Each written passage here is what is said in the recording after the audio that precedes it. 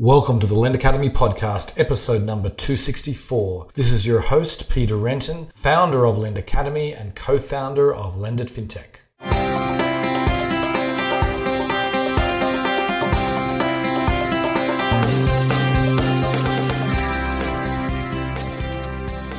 Today's episode is sponsored by Lend It Fintech USA. The world's largest fintech event dedicated to lending and digital banking is going virtual. It's happening online September 29th through October 1st. This year, with everything that's been going on, there will be so much to talk about. It will likely be our most important show ever. So join the fintech community online this year, where you will meet the people who matter, learn from the experts, and get business done. Lend It Fintech, lending and banking connected. Sign up today at lendit.com/USA. Today on the show, I am delighted to welcome Brian Demir. He is the president of North America for Adyen.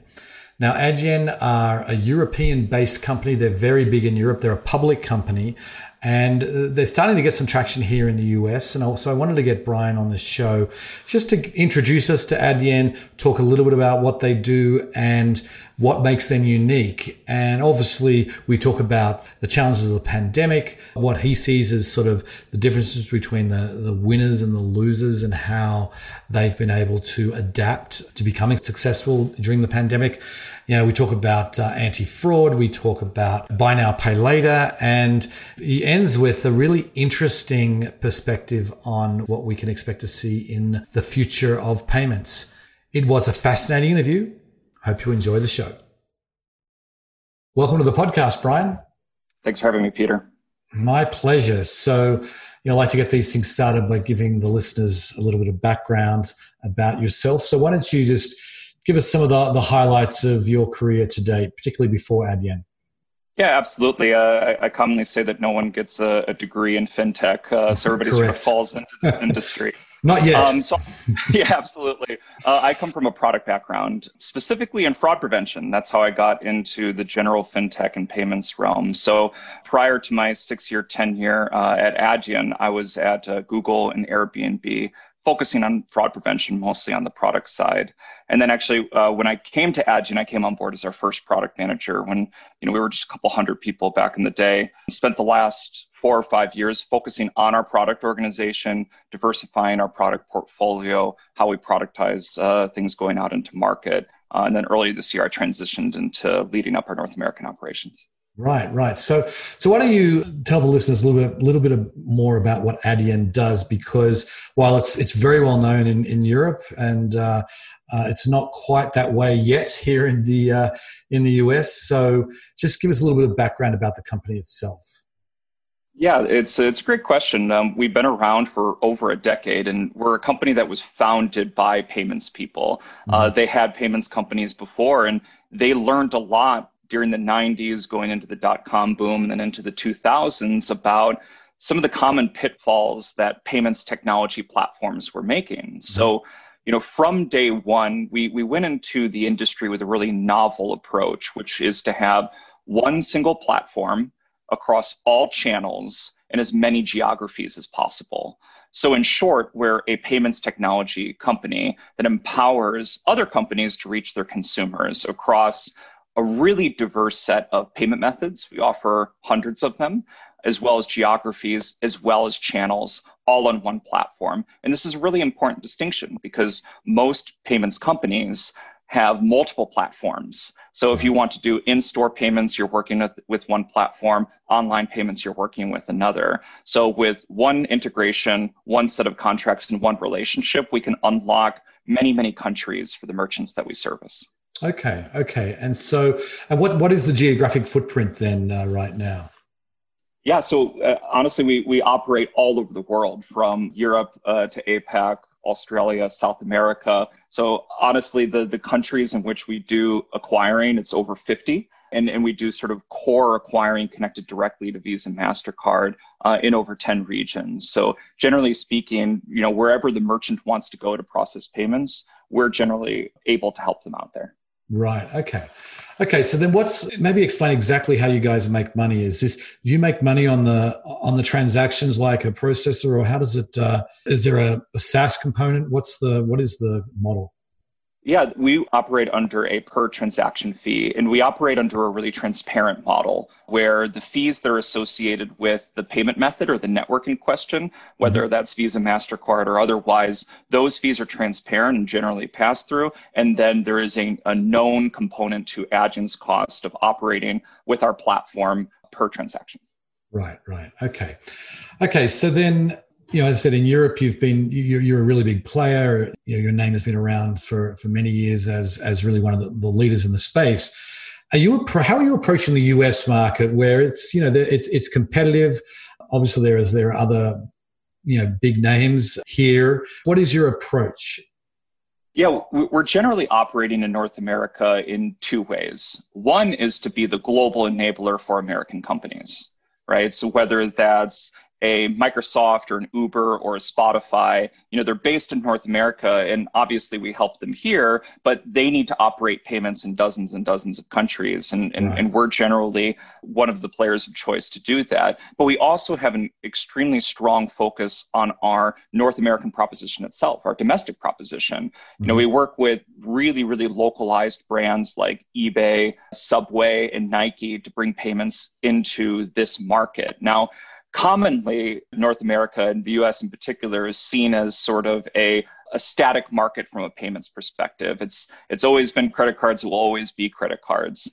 But one thing that we can't discount is the proliferation of new payment methods in North America, whether you're talking wallets or installment, buy now, pay later options or whatnot. But really importantly, there's that demand to have a one platform player who can offer unified commerce. So it doesn't matter if you're doing in-store, online, we're able to offer one holistic view of the customer. And what we're finding is that there's a really strong demand for that in North America, especially under COVID, where more and more consumers are floating between channels, where they used to be an in-store person and now they're an online person. And of course, you have a grain between those channels. So we're finding that we're getting significant tailwinds with that segment of merchant looking for a solution like that here. So then how does it work exactly? Like so these companies, they've had online presence for a long time. Most companies have had an online presence. Many of them have a physical presence. And you said there's often two different systems. So how is it that, what's the difference between when you're going to a company that's got two different systems? And it sounds like what you were saying is there's a difference even from the consumer experience. Absolutely. So let's take for a second the example of a quick service restaurant. And let's say that, they traditionally had just the counter, right? You would go up to the counter and you would pay cash or card, whatnot. Right. Quick service restaurants have changed tremendously in the last 5 years. Not only do they have kiosks, but they also have in-app order ahead. And of course, there's costs and marketing money going into all of those channels. Now, let's say you had 3 different processors for those different channels, someone for the counter, someone for the kiosk, and someone for the in-app experience.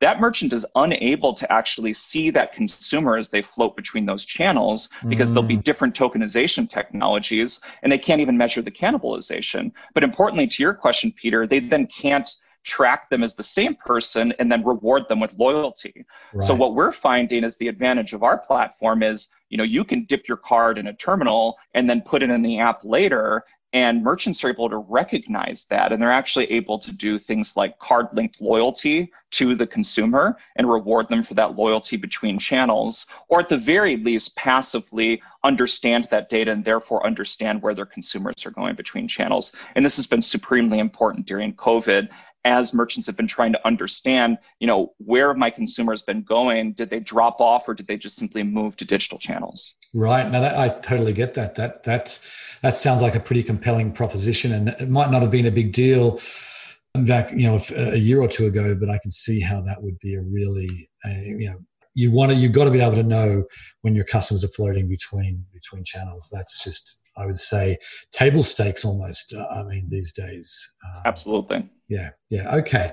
So then I know that you guys are a public company, and I do want to, you came out with your results. I just saw it was earlier this month, a couple of weeks ago, whatever. So why don't you just, before we go any further, at least give us some highlights of what's been happening at Adyen as a global company.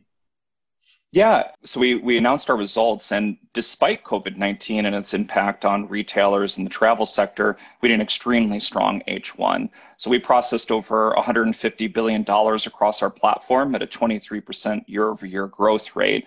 We saw net revenues across our whole platform grow 27%, with North America in particular being at a 58% growth rate in net revenues. So while it is a challenging time, what we're finding is that there's tailwinds towards these digital channels. So when we saw, for example, retail shut down, right? A lot of stores were closed for either a few weeks or a few months, depending on the geography. We saw digital channels significantly uptick. But what we're actually finding as retail is reopening, some of that e-commerce volume is sticking around. Right. And what that's telling us is that consumers that might have in the past been hesitant to interact with a digital channel seem to be very, very comfortable with it. And because we tend to work with our merchants on digital enablement, this is having a really good impact, not only on our merchants, but on our platform as well, even during this challenging time. Right, right. So then are you more focused then on the corporate customer that's looking to be, I mean, you said you were focused just here in North America, but is there, I mean, when you're looking at your product suite, is this something that are you targeting, smaller companies, or is this really for the larger corporate multi-channel type company? Yeah, our focus tends to be enterprise. That being said, we're also focusing on our mid-market segment. That's been a focus of our company for the last year or two, primarily in Europe. That being said, we have efforts globally around that. But then what I wouldn't discount is our focus on platforms and marketplaces. We have a proposition called Adyen for Platforms, which allows platforms to enable payments for many smaller sellers on their platform. So our general strategy when it comes to smaller merchants is to do that via our platform partners. They tend to have that relationship with the end merchant, and we empower them with our technology in the back end. Right. This is similar to, for example, eBay and GoFundMe, for example. Right. Got it. Okay. So then you mentioned that you had a pretty strong first half. Like what are you seeing as far as you've got a great insight into, a large amount of commerce, and there's been, I mean, obviously there's been some really big winners and there's been some losers as well. And I'd love to sort of get your insight into what kind of is determining, who is successful, who isn't successful, because there's been examples of companies that are surprisingly successful in this environment. So I'd love to get your insight on that. Yeah, when we boil it down, what we've noticed is that merchants tend to fit into one of two camps. They were either digitally oriented going into COVID, or they weren't. And that's not to say that they were entirely digital. There are plenty of merchants that started with an in-store experience, but then they started to grow out rich digital channels. The fact of the matter is that merchants that had rich digital channels recouped 40% of their losses compared to single channel merchants or merchants that had a really immature digital channel. And I'll just give an anecdote, right? I was on a road trip some months ago, and this was sort of, peak COVID times where everybody was socially distancing. I was camping, for the record. And, we stopped on the side of the highway, and it was one of those highway stops that has sort of 6 chain restaurants. And I'm not going to name names, of course, but 3 of them were open and 3 of them were closed. 3 of them already had curbside pickup, online and in-app order ahead. And they'd been doing it for a couple of years. It had become a trend in their industry, and they were clearly on the forefront of that. And 3 of them didn't yet have that. And therefore they were shuttered, the lights were off, right? And I think that is the sort of perfect encapsulation of what happened going into COVID-19. Right. But it's not all dire, because the merchants that weathered the storm and didn't have those channels are now exploring how to make that happen very quickly. And the ones who did have that are now putting more focus and investment on that, because as I noted previously, we're noticing that digital volume that spiked when those in-store channels went down are sticking around. So there's a whole new set of consumers and demographics interacting with these channels. Right. So, what we like to say actually here is that, we skipped 5 years in the industry. Yeah. All the trend lines towards digital enablement have just been fast forwarded across all consumer demographics. And in the end, that's likely good for the consumer. Of course, it's been a very challenging year for both consumers, of course, and merchants. Right.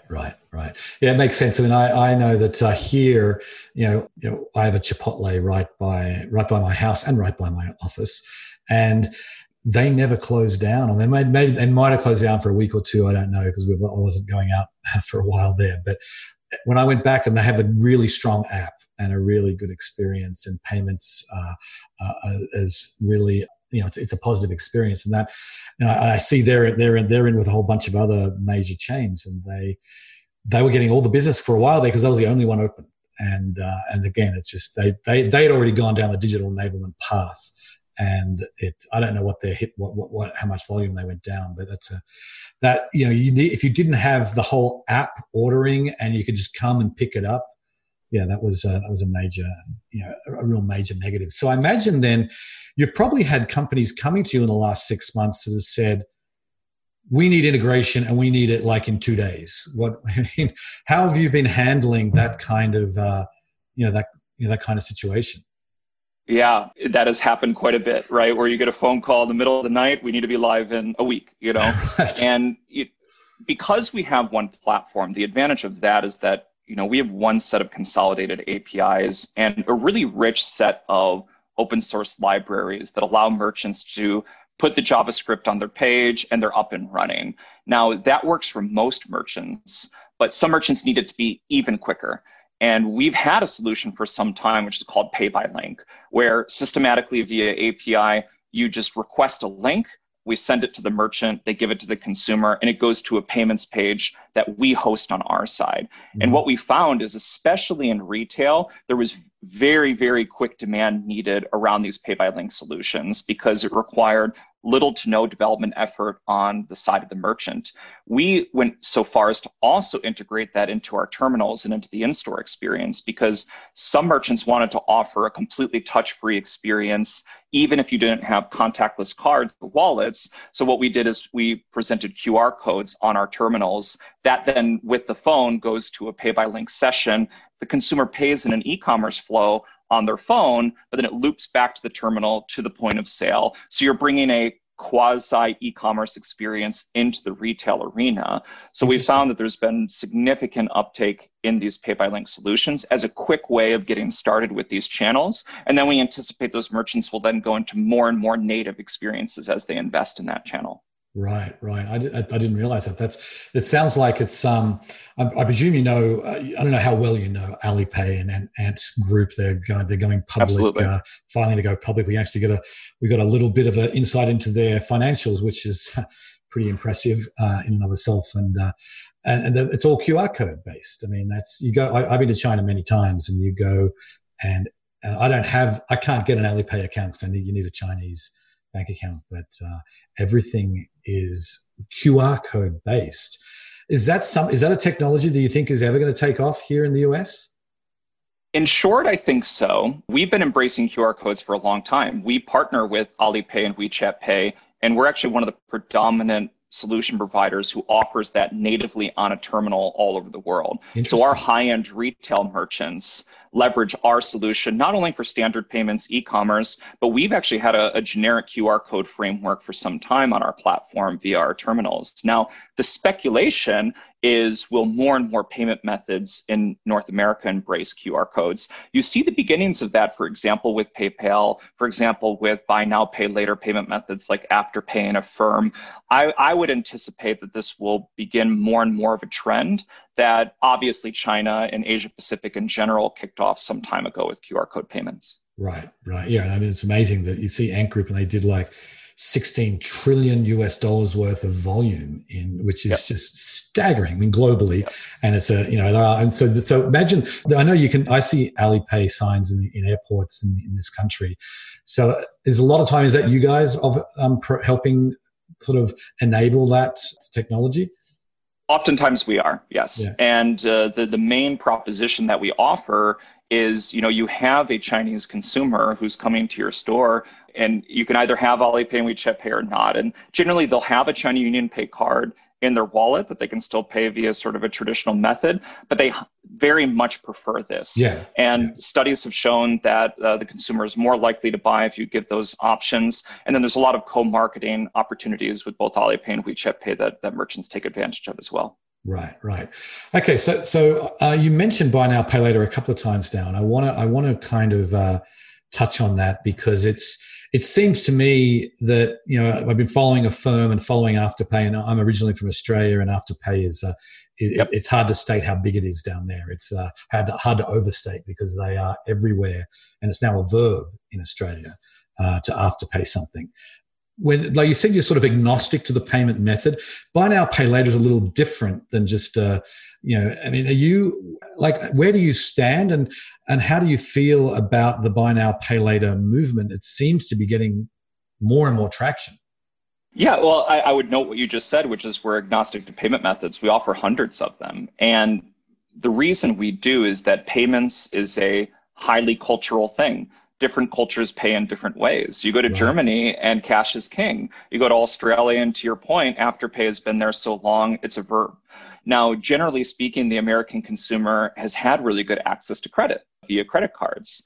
That being said, there's an untapped consumer who doesn't have access to credit, who needs facilitation of credit in different ways. And I think installments in North America is really tapping into that consumer base. And you see multiple players from Affirm to Afterpay to PayBright to others really taking advantage of that. And from our standpoint, our platform can take on an unlimited number of payment methods. So as soon as there's the consumer demand and the merchant demand, we integrate that into our platform and we offer it with one integration to our merchants. So we already offer several buy now, pay later payment method options across geographies, including Afterpay in Australia as well as Europe, One in Europe, PayBright, Klarna, so on and so forth. And we're investing in others into the near future. Okay, so the merchant, if they're a let's just say, you could use Klarna as examples. They're the one that started this whole movement many years ago, and they're really strong in Europe. So if you've got a company that wants to offer a buy now, pay later solution, they are an Adyen customer, they could just turn on and you can link them up with Klarna, and then suddenly it's available to them. I'm making it simple, but is that almost as simple as it is? It is. And that's why merchants work with us, because we can do that across hundreds of payment methods, across many different geographies. And we offer that one point of integration and contracting to do that. And from an integration standpoint, then you just need to make sure the front end is enabling that payment method on your website, and then you're good to go. It's that sort of ease of turning new things on as the trends change, and that sort of subscription to ongoing innovation, we call it with our merchants. That's what they're signing up for by working with Adyen. Interesting. Very interesting. Okay, so you mentioned that you have a background in fraud, or anti-fraud, I guess I should say. I'd love to sort of get your perspective on how that kind of landscape has changed this year. You hear anecdotally about there's certainly been increases in fraud attempts. What has been your experience at Adyen, and how are you combating different forms of fraud? Yeah, the nature of e-commerce is that there's more to consider around fraud. Now, I'm not so sure if I would quantify the last year as more fraud attempts, but rather I would say digital channels are suddenly more important, and the nature of a digital channel is that you need to do more around fraud prevention. Right. We don't have the same protections we have in store, like chip and PIN and all of these different things. So there's simply more to consider there. And merchants that previously might have had, 3% of their overall revenue in their digital channels are now seeing 20, 40+%. So the fraud that they see in those channels is compounding as well. Right. Got it. And I think there's been a lot of change in the fraud prevention industry over the last years. I think the predominant trends would be around continued focus on machine learning and less of a focus on throwing human beings at the problem, which is the way the industry did things 10, 15 years ago. Adyen itself, we have a native fraud prevention engine built into our platform. we can take all the data points across our entire platform, track not only good users, but also fraudsters, understand their behaviors, run that through our machine learning models, and offer that in our one integration to our merchants. So instead of needing to go out and find a third-party risk system, integrate into it, you can get it with your payment processor with the Adyen solution. And indeed, to your point earlier, we're finding that there's more and more attention being given to digital fraud by our merchants, and therefore there's more and more of a need for a solution like Revenue Protect, which is ours. Right. So are you saying then that fraud hasn't necessarily increased, it's just moved online? Is that, like, if you look at overall fraud, are you saying it hasn't really increased this year? I don't know if I would be so bold as to say that. I'm sure it's a factor of both. I think the main thing that's reckoning in the industry, though, is losses, fraud losses that could have been in a small minor channel over here, your digital channel, were okay. And now if that channel is suddenly a third of your business as a company, you're always going to have a certain amount of fraud in that channel. And suddenly there's a magnifying glass on that. That's probably the biggest trend this year that we're seeing with our merchants. There's the macro level trends, however, of fraud always being an issue. There's various different types of fraud techniques going on around the world. And there's just simply fraudsters in many geographies that are going to continue their attacks on consumers and on merchants, and that's never going to go away. Right. Yeah, understood. So then can you give us a sense, I don't know how much you share publicly, but can you give us a sense of how big the US operation is? You talked about the whole thing. Do you break that out at all? Yeah, I mean, we break that out in terms of our net revenue, right? So 18% of our net revenue is North America. Now, our San Francisco office is our second biggest office in the company, and we just broke through the 200 employee mark in North America out of our roughly 1,500 employees in Adyen overall. So like I said before, whether it's our domestic proposition working with merchants like Nike and Subway, or North American merchants that we're servicing around the world, like your Microsofts and Spotifys and Ubers, North America is sort of central to our vision and central to our expansion strategy. Right. Yeah, and obviously it sounds like you've got a lot of room to grow here, given that the US is still the biggest autonomous market in the world, and absolutely, it's like China's catching up, but still. Anyway, just before I let you go, I'd love to sort of get some sense of. I mean, it feels to me like payments, the way we pay for things, is sort of 2020. We're going to look back as this real inflection point. What else? What other methods? I mean, are there other kind of developments that are coming down the track that we touched on QR codes, but I'd love to sort of get, for example, Uber made payments invisible. Like you don't even know, you don't pay. You just it just gets charged. I mean, what are some of the trends that you're seeing in the payment space that you're thinking down the road? Yeah, it's a great question. And we call what you just talked about the Uberification of payments. Right. Uber really set a new expectation for consumers, especially in North America, that payments could just be this thing in the background. And, we know as payments experts that that's done via tokenization and various different technologies.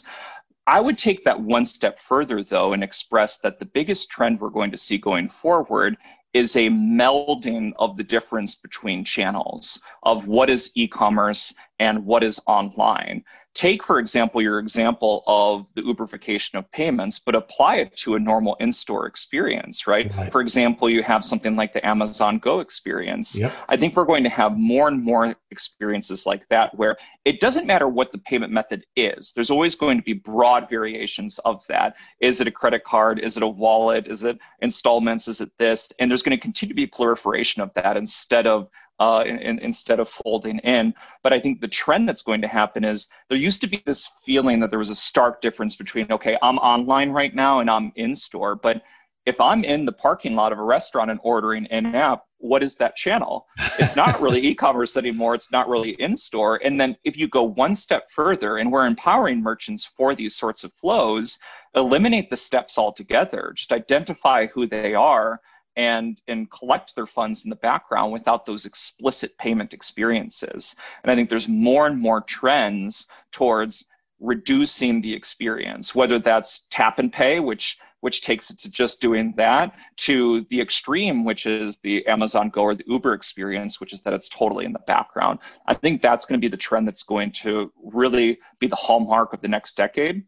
And if merchants are working with a platform like Adyen that's singular in its nature across all channels in one integration, they're going to be able to adapt that change in a seamless way without interruptions to their consumers. And that's sort of our core thesis that we present to our merchant base. Right. Well, it's going to be interesting because I feel like, as I said, we've compressed 5 years into 6 months, and it can't continue. I imagine the next 5 years aren't going to come in the next 6 months, but I can see that there's a lot of exciting technology out there that really will make payments just fade further into the background as we go forward. So interesting times ahead. Absolutely. Anyway, thank you very much, Brian. I really appreciate you coming on the show today. It was my pleasure. Thanks, Peter. Okay. See ya.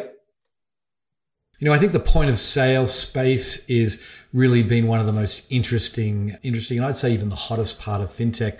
Buy now, pay later is certainly very hot. But really what's enabling this all are companies like Adyen, that the consumer wants choices. The merchants that provide them with the biggest choices the most choices are going to really have an upper hand. And integrating with buy now, pay later, I could see them also integrating with other kinds of lending products. And you're going to have this kind of suite of options. Suddenly the credit card, which has been ubiquitous in this country for decades, is going to be one of many options at the point of sale. And as Brian said, Adyen is agnostic to the payment method, and if that happens to be an installment loan over 2 years, I'm sure that they'll be fine to make that happen too. But whatever it is, I think this decade we're going to see a tremendous innovation when it comes to payments at the point of sale, online, in person, and it's going to be exciting to watch. Anyway, on that note, I will sign off. I very much appreciate you listening, and I'll catch you next time. Bye. Today's episode was sponsored by Lend It Fintech USA. The world's largest fintech event dedicated to lending and digital banking is going virtual. It's happening online September 29 through October 1st. This year, with everything that's been going on, there will be so much to talk about. It will likely be our most important show ever. So join the fintech community online this year, where you will meet the people who matter, learn from the experts, and get business done. Lend It Fintech, lending and banking connected. Sign up today at lendit.com/USA.